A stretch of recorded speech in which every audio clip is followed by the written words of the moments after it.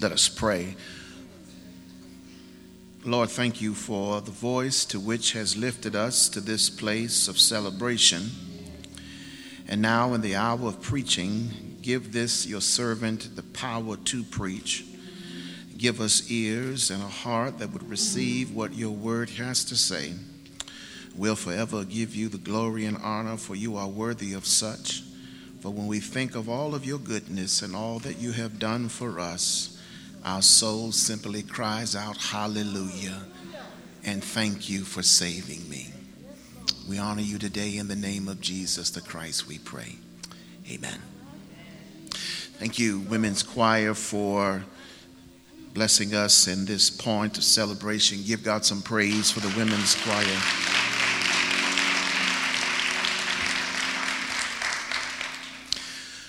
I want to lift up verse 6 of the 5th chapter of the Song of Solomon as we dig into a little further this poetic expression of Solomon as we read through these 8 sonnets to which he's given us. We are at sonnet number 5, and I want to join together all 7 verses, but I want to use as a launching pad the response of the bride to her bridegroom upon his return to enter into celebration again. Verse 6, I opened to my lover, but he was gone. My heart sank. I searched for him, but could not find him anymore. I called to him, but there was no reply. A love testimony is what this bride provides for us in these initial 7 verses, and yet from verse 8 to 16, that testimony is continued. But arguably, one might suggest that chapter 5, as I told you earlier, once again, we are in the mode of shifting from dream to reality. We left chapter 4, which was a reality in celebration of the wedding. Now it seems as though we have shifted back to the dream mode in the narrative. And we have to wonder how much time has lapsed between verse 1 and verse 2. If scholars are correct, some time has passed since the celebration, the culmination and the consummation of the wedding in chapter 4. And we have now noticed that the groom has returned from being at a distance from some time from his bride. And he returns with quite high anticipation to engage as well as embrace and enjoy the love of his bride. Look at the second line of verse 2 as that gives us an indication that he's excited about seeing her. Open up to me, my sister, my darling or love, my dove, my perfect one. He is there crying out, knowing that he wants to engage and embrace, and he wants to enjoy the love that brought him to the place of entering into a space of matrimony. But there is further discussion when we look at the text that Solomon very well, because of his time away, might be in the doghouse, simply because he is standing on the outside of the door instead of on the inside of the door. He uses lines that has gotten him access before, and certainly they are about to work again. But we must ask, has the marriage entered a rough spot? Are they now faced with the winds of adversity? Are they being troubled in their paradise. We go back to chapter 3, verse 1 through 4. We've seen her in this state of uncomfortableness before. In fact, it was a dream, and yet I think again we are back in a dream mode when we began at verse 2. And yet he cries out again on this evening, trying to redeem himself with that word, "Open unto me, my sister," a word of endearment that in ancient time would have been used by a husband of his wife. "Open unto me, my darling, my love. Open unto me, my dove, and open unto me, my perfect one. Give me all that you have given me before." But I'm wrestling with the suggestion by Bob Turnbull and his wife Yvonne that maybe it is something we should certainly take into consideration, and that is in Bob Turnbull's article entitled "What Your Wife Really Wants." He says that we as husbands often take for granted what he calls the 4 T's that wives always want. It keeps them happy, and it keeps them, most importantly, assured that they're not in this relationship alone. The first T is time. He contends that every wife wants time. She wants space in your calendar, which reassures her that she is valuable to you. If there's some truth there, I hope the sister would say amen. The second T is talk. She wants talk because talk enables her to connect to you, but further, talk is a way that women use to relieve stress between you. If there's some truth to that, sisters, holler back and say amen. The third T is tenderness. She needs tenderness because that is what nourishes and feeds her soul on a consistent basis. If there's some truth to that, sister, say amen. And the fourth thing is touch. Non-sexual touch, but effectual touch. If it's only received as a pregame warm-up to sex, then she'll begin to feel used like a marital prostitute. So she's interested in being appreciated, but yet with a sensual but affectionate touch. And I kind of wonder, did Solomon fail to pass the 4T test in the text? That's what I seem to get in reading verse 2. But when I read verse 3 through 6, I then must ask, as Yvonne Turnbull has raised in her article, what your husband really wants. Did she, the Shunammite woman, failed the 4C test of a husband? In other words, she says every husband wants his wife to be, number one, a cheerleader. A cheerleader because a man thrives on his wife's approval and praise. In other words, nobody else might not think that he has made a valuable contribution or what his work is of importance, but if his wife affirms that it is, he's all right because he wants her as his cheerleaders. Brothers, what few I got, if that's true, say amen. The second C is that he wants his wife to be his champion. His champion because his wife's respect and encouragement lifts his spirit and increases his self-worth. In other words, he needs to know from you that he got it going on, even if he really doesn't have it going on. But as long as he believes that you think that he does, he without question will name you as his number one champion, because the one person he wants in his corner thinks he's got it going on, believes he's got it going on. Brothers, if you want a champion, say amen.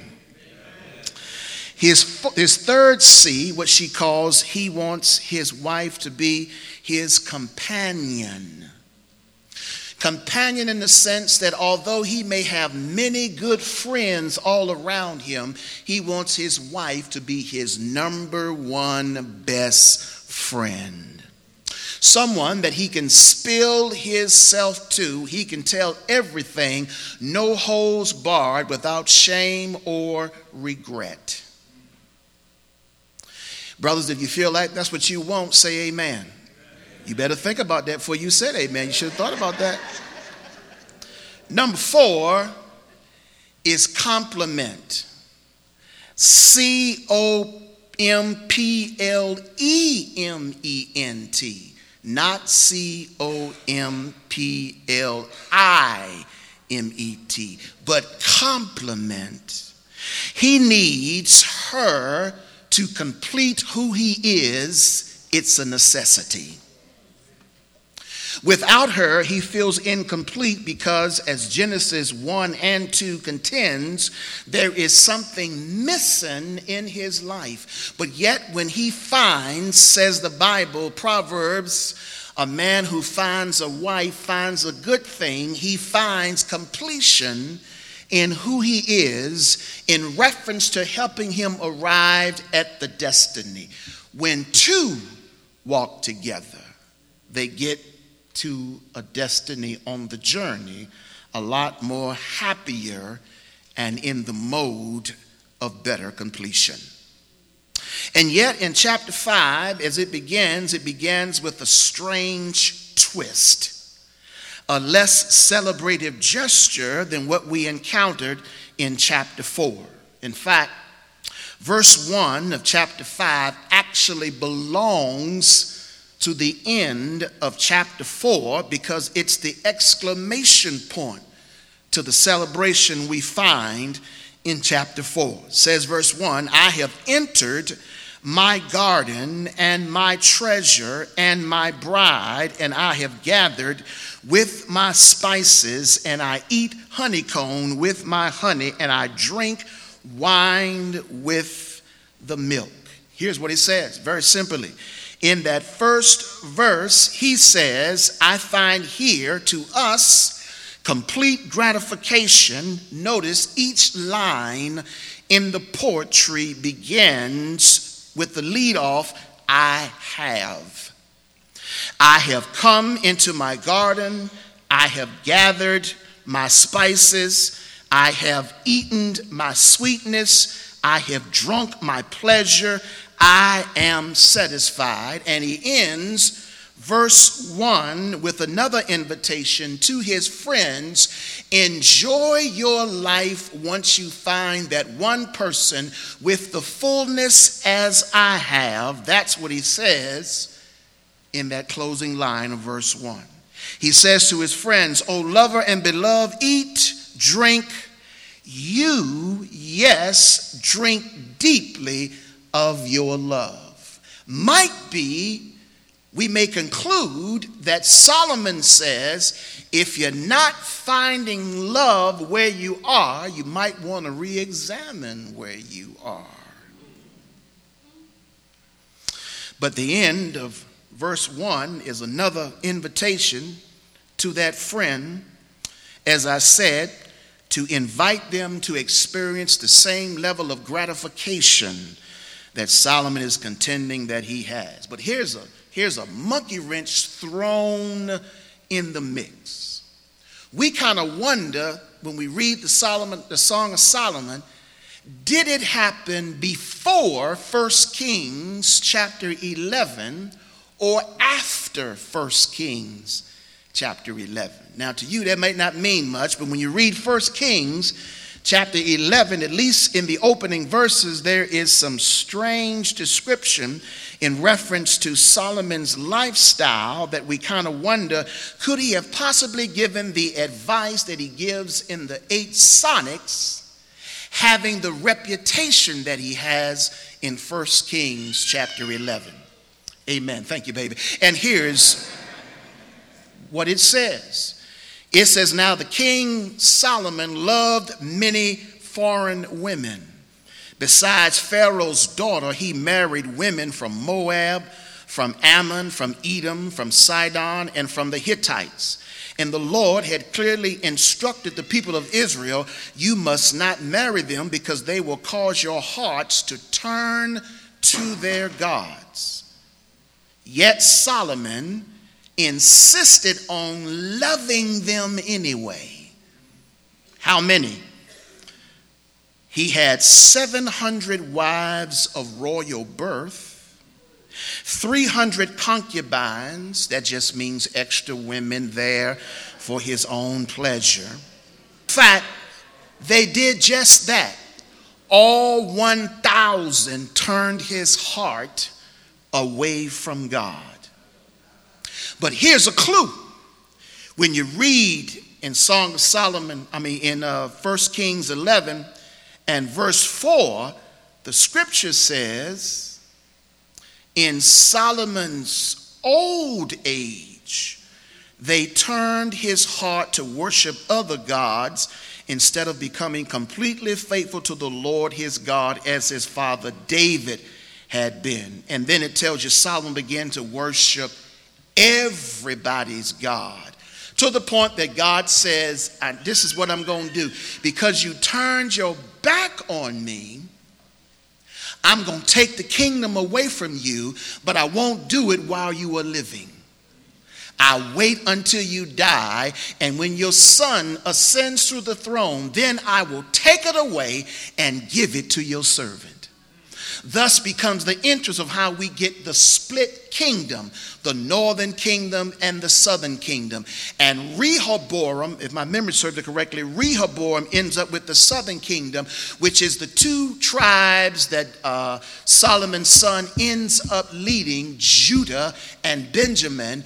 And Rehoboam, which is Solomon's servant, ends up with the other 10 tribes in the north, which causes them to split. And it's because of a judgment, and that is they turned their hearts away from God, Solomon. And when he did that, he led the entire nation to do the same as well. It might be that this came after the advice after, or arguably could it have came before. Could Solomon, as some had suggested, been in a midlife crisis and realized that after all of these women, I need to find me one woman and settle down? And he finds this Shulamite woman and decides that she is without question the one woman that indeed could make his life what he desires it to be. But when you read verses 1 through 6, there's a spiritual lesson in this text. The practical lesson is Solomon comes home and he reaches to get into the house where his bride is, and he experiences something that he never anticipated: rejection.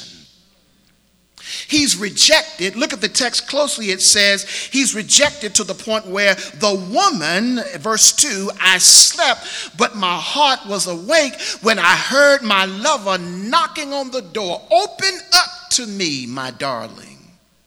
Open up to me, my treasure, my love, my perfect one. Open up, because my head, I've been traveling a long ways, or it could be that the weather is tumultuous. He says, I've been traveling, but my head is drenched with dewness and my hair is damped by the night. But look at verse 3. Her man, her lover, her king is knocking on the door to come in and be with her. But verse 3 says she came up with an excuse. Verse 3 says, but I responded, I have taken off my robe. Should I get up and dress again? I have washed my feet. Should I get them soiled? My lover touched the latch, says verse 4, to unlatch it, and my heart thrilled within me. I got excited and I jumped to open the door. But when I jumped to open the door and I reached and I noticed he wasn't there. It's got to be a dream. I'll tell you why I know it's a dream. Because verse 7 says that the watchmen of the night found her and abused her, assaulted her, and took away her veil. I know it's a dream because you would not dare do that to the king's bride, lest you suffer the consequence of death. But here's the spiritual application. How many times has the King of Kings showed up to knock on our heart's door?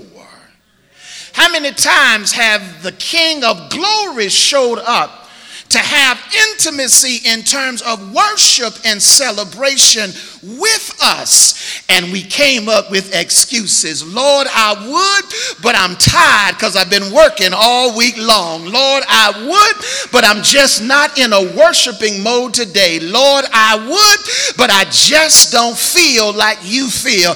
And yet when we finally decided, okay, since you're here, I might as well celebrate you anyway, we wake up only to discover that what we had hoped to enter into was not there. But I know that this just can't be God, because when God knocks on the door, even when I have not stood up to open my heart unto him, he didn't disappear. He stayed right there, and he kept on knocking until I opened my heart. And we ought to be happy this morning that God doesn't turn around and leave us because we don't receive him into our heart, but at least he stays there and stays there because he wants to have intimate fellowship with us. And even when we give God our excuses, he never denies us his excellence. And here she is. She says, should I get up and put my dress back on? I done took my clothes off. Should I get back up and dust my feet again after I have washed them? Look closely at the text, because she is challenging us. The text is challenging us. The spiritual lens is challenging us to question whether we are entering and we are experiencing an intimate, personal, joyous relationship with God. Here's a couple questions. It's causing us to ask, have I or do I enter into the garden of intimacy with God often? Because if all your joy is only on Sunday morning, you might want to revisit your walk with God. But how many people here realize I don't just need Sunday, I got to have every day with Jesus. I need him in the morning. I need him at noontime. I need him in the dinner time. I need him at lunch. I need him at the job. I need him everywhere that I go. I need my intimate conversation every single day. Lord, I need to know that you're here. How many of you cry sometimes, Lord, give me a sign. I know that you're here. I know I believe it, but can you just show me? And when God shows you that he's right there, there's a joy that cannot be explained with normal words. I just get excited knowing that I've been around him. I'm walking with him. I'm talking with him. I'm excited because I need to have him every step that I take every day. But I got to ask, do I have him everywhere that I go? I got to ask, have I or do I recognize and gather the spices that contribute to the pleasure of my relationship with God? Remember, that's what he says in the text, that in verse 1, he's gathered the spices and he's enjoying. Here's my spices. Every morning when I get up, I got to gather the spices that I've been able to gather from God. And the spices is his joy, and the spice is his grace, and the spice is his happiness, and the spice is his mercy, and the spice is his peace, and the spice is his power, and the spice is his completeness, and the spice is his accompaniment. And you ain't got to shout. I'll shout by myself, but I thank God for the joy that he gives and the peace that he gives, and the comfort that he gives, and the love that he constantly gives, and the power to overcome, and the strength to persevere, and the mind to continue on. He gathers along with me the spices that we have in our communion with one another. I got to ask myself the question, have I gathered spices this morning? Have I, or do I enjoy the honey that flows from the word? Here it is right here. Go back to verse 1. He says he eats honeycomb with his honey and he drinks wine with his milk. Do I enjoy the honey and the wine that flows from God's everlasting word? Psalm 119, 103 says, how sweet are your words to my tender taste, sweeter than honey to my mouth. That's the word. Psalm 19, verse 10, the word is sweeter than honey from my honeycomb. Job 23, 12, I have treasured your word more than food. Jeremiah 15, 16, I found your words, God, and I ate them, and they became to me joy and delight in my heart. What you think about the word this morning? Is the word that sweet where you can't live without it? Here's another question. Have I or do I drink from the spirit wine and milk word quite often? See, because in the Song of Solomon, it's a metaphor. It's a metaphor that highly suggesting to us that the Spirit of God introduces us to the meaning of what it means to be filled with the Spirit of God. In Jeremiah 23:9, the Bible says that the Word of God can make you feel like you're drunk when you experience it. When I read that, I was like, oh, shoot, what you mean by being drunk? And then my mind quickly ran to the book of Acts chapter 2. Because when the Spirit of God descends upon you by the power of God, you can feel like a drunk man, but a drunk man not intoxicated in a negative way, but a drunk man that's high on the glory of God and the peace of God and the power of God and the love of God. That's worth getting drunk on every single day. And don't know about you, but I need my fix every morning from the milk of God and the Spirit of God and the Word of God every single day. I got to get drunk on him. I get drunk on him because when you get the Spirit of God in your life, something happens. Number one, the Spirit of God can lead you to an ecstatic experience. Here's what I mean by that. I know when we come into church, we ain't that fired up. But when the Spirit of God starts moving, it can fire you up to the point where when you wanted to sit there in that seat and have those arms folded and have that hand looking sophisticated, but when the right song and the right prayer and the right word comes down your aisle and finds your row and touches you where you are, you can't just sit there. You can't just lean back, but you might want to lean back and stand up and throw your head back and shout, glory, this is the word for me. It'll give you an ecstatic experience. We become so sophisticated that when folks stand and when folks shout and when folk raise their hand and when folk run around the church, we kind of wonder, what are you doing? In fact, we might contend it don't take all that to celebrate God. Well, maybe you don't know their resume. You don't know their journey. You don't know what they just came through. You don't know what they're going through. You don't know what they're dealing with at the moment.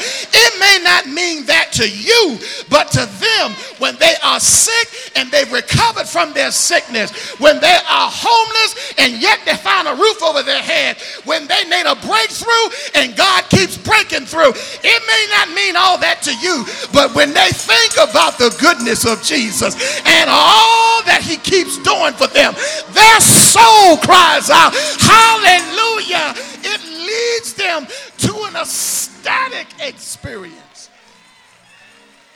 Yeah.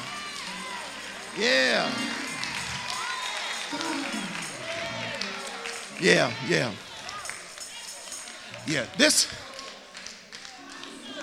writer says, when I drunk my wine with milk and I ate my honeycomb with honey, it gave me an ecstatic joy, a joy, a peace, an excitement, an experience that I've never had before. And that's what the Holy Spirit does. It'll lead you to an ecstatic experience. Watch this. But it'll also give you an extraordinary joy. Now, here's what I mean by that. There have been times, and I know I'm going to get a witness, so let me hold on to my podium because we might all shout on this word right here. There have been times when you think about, in reflection, where you are, and you think about the price you actually did not pay to get there, and you think about the opportunity you did not work to deserve there, and yet here you are in a space where you know that it had to have been divine origin, a part of it. It had to have been God opening a door. It had to have been God putting someone in your path. It had to have been God leading you. And you just sit there and think about how undeserving I am of this moment. But it gives me an extraordinary joy. Helps me realize if it had not been for the Lord on my side. And I'm not the only one who know that I'm enjoying benefits that I didn't deserve. But God used someone else to pave the way for me. As a result, I'm the beneficiary of the labor that they put in to make it happen for me. It gives me an extraordinary joy. Here's what the Word of God says in Acts chapter 13, verse 52. It said that the disciples were filled with the Spirit and they were giving a joy.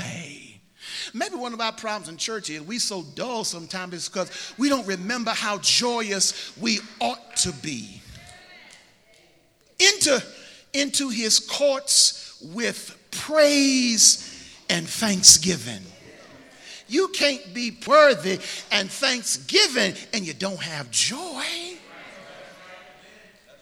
And here it is. The writer's trying to tell us that when you engage in walking with God, he gives you some joy.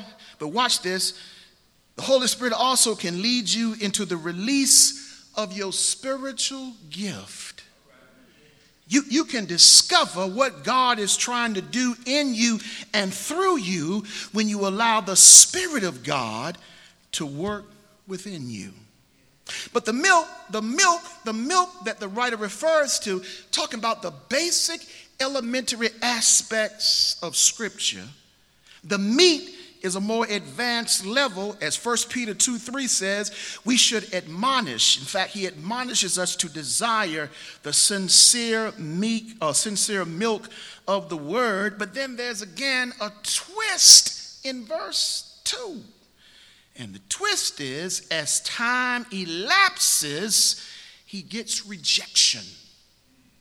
How do we handle rejection from one another when we don't anticipate rejection?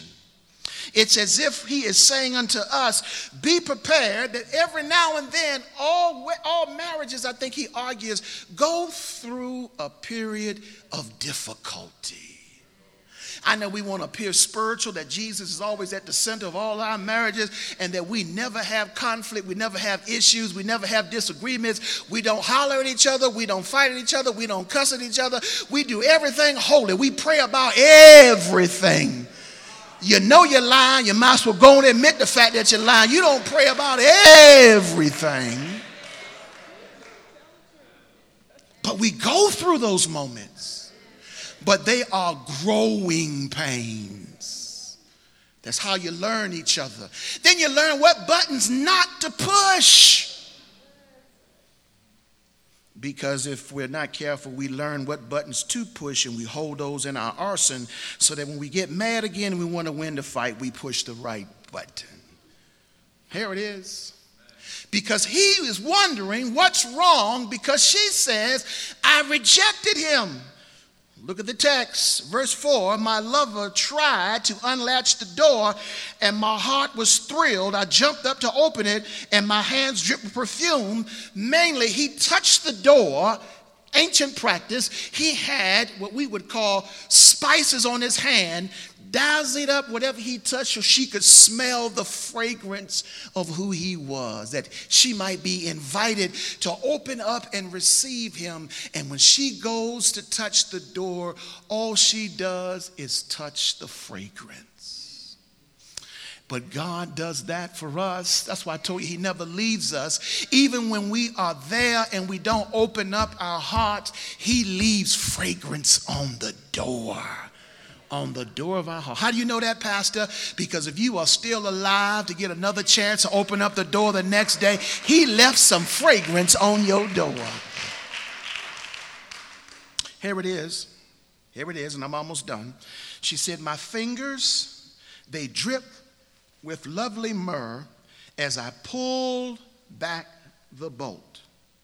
I opened my heart. I opened to my lover, but he was gone. My heart sank. I searched for him, but I couldn't find him anywhere. I called him, but there was no response. Oddly enough, Solomon gives us in this text a spiritual principle. Never have your heart door bolted when God comes to pay a visit. Sure, when we read the New Testament, they were locked behind closed doors after Jesus was crucified, and says John, he walked right through the wall. And God can do that. Walk right into your heart, whether you have it bolted or not. But there is something about the invitation. We were talking about that this morning in Sunday school, when God sends out an invitation. He sends out the invitation and comes to knock on your heart's door to let me in, because I got something special for me. I only want to make one point. God is knocking on someone's heart door today for one reason, because you don't love him like you used to. And he's knocking that we might rejoin in our communion together. See, in Revelation 3, the church at Ephesus, Jesus said about this church, you are a wonderful group of people. Check this out. You stand for the word of God. Your worship is in line. You stand against false teaching like the Nicolaitans. You cross all the I's and dot all the T's in terms of being a demonstrative people for worship and representing Christianity to the public. But I still have one criticism against you. You just don't love me like you used to. This is when your relationship becomes a ritual. When we only come to church out of habit. And we only participate in doing what we do because of habit. And we do it because it's a part of church life. And Jesus says, I don't want that. I want a relationship with you where when you do it because you love me, because I love you, and we want to be together. I want you to shift that. I want your ritual to become relational. I want to be in relationship with you. And then there's a final thing. He says, I want us to have intimacy in church because I want to move you from being watchers in the pew to being worshipers in the pew. Because some of us just come to church to watch in the pew. We just watch in church as it goes by. Just walk on by. Dun, dun, dun, just walking on by. And Jesus said, I don't need you to watch church. I want you to worship in church. I want you to celebrate why you are here. What's the use of coming to church if you ain't going to come to enjoy the Lord who is your strength? If you're not going to come to pay glory unto him that woke you up in the morning and that started you on the way. If you're not going to give due diligence unto him that keepeth a watch over you all night long, that lets you sleep and lets you slumber. If you're not coming to thank him who gave you the food on your table and the clothes on your back and the job that you have, if you're not going to come to celebrate the mercy of God and the grace of God and the goodness of God, then what's the use of being in worship?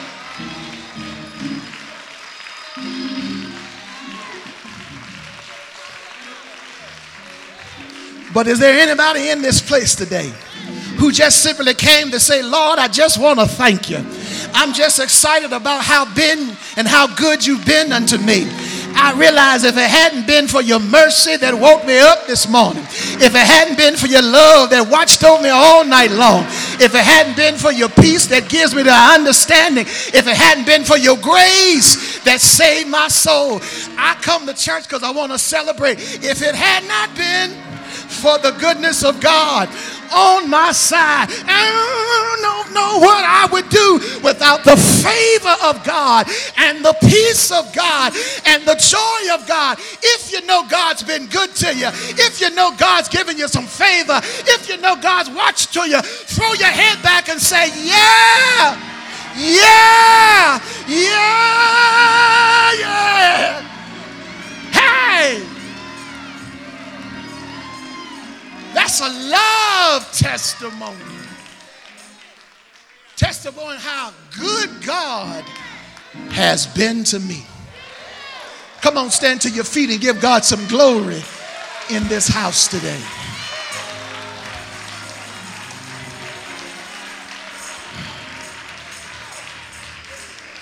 This text leaves us with a challenge.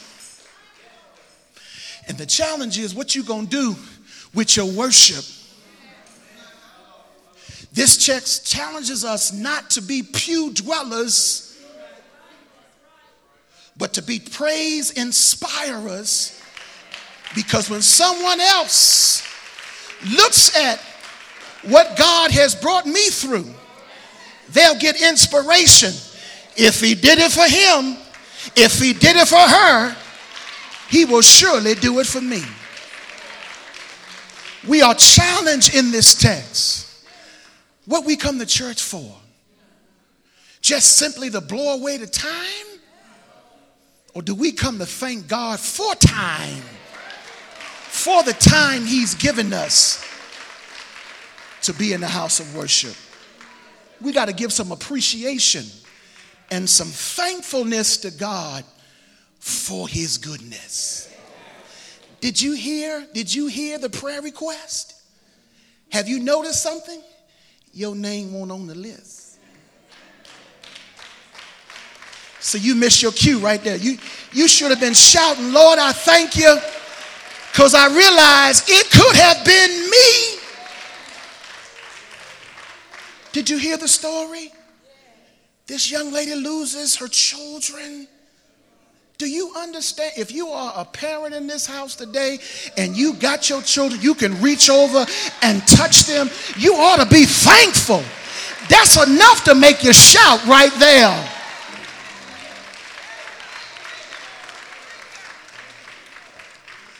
Solomon came back and all he wanted to do was to spend time with the woman who made him happy.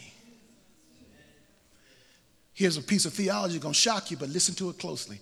All God wants to do is spend time with those who makes him happy. That's you.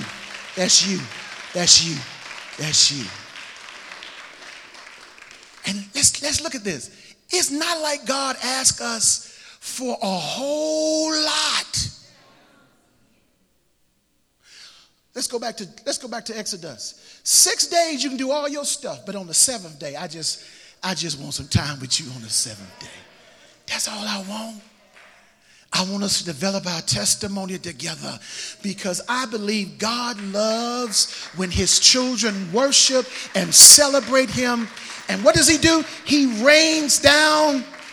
Not all blessings are monetary. How many here know not all blessings are monetary?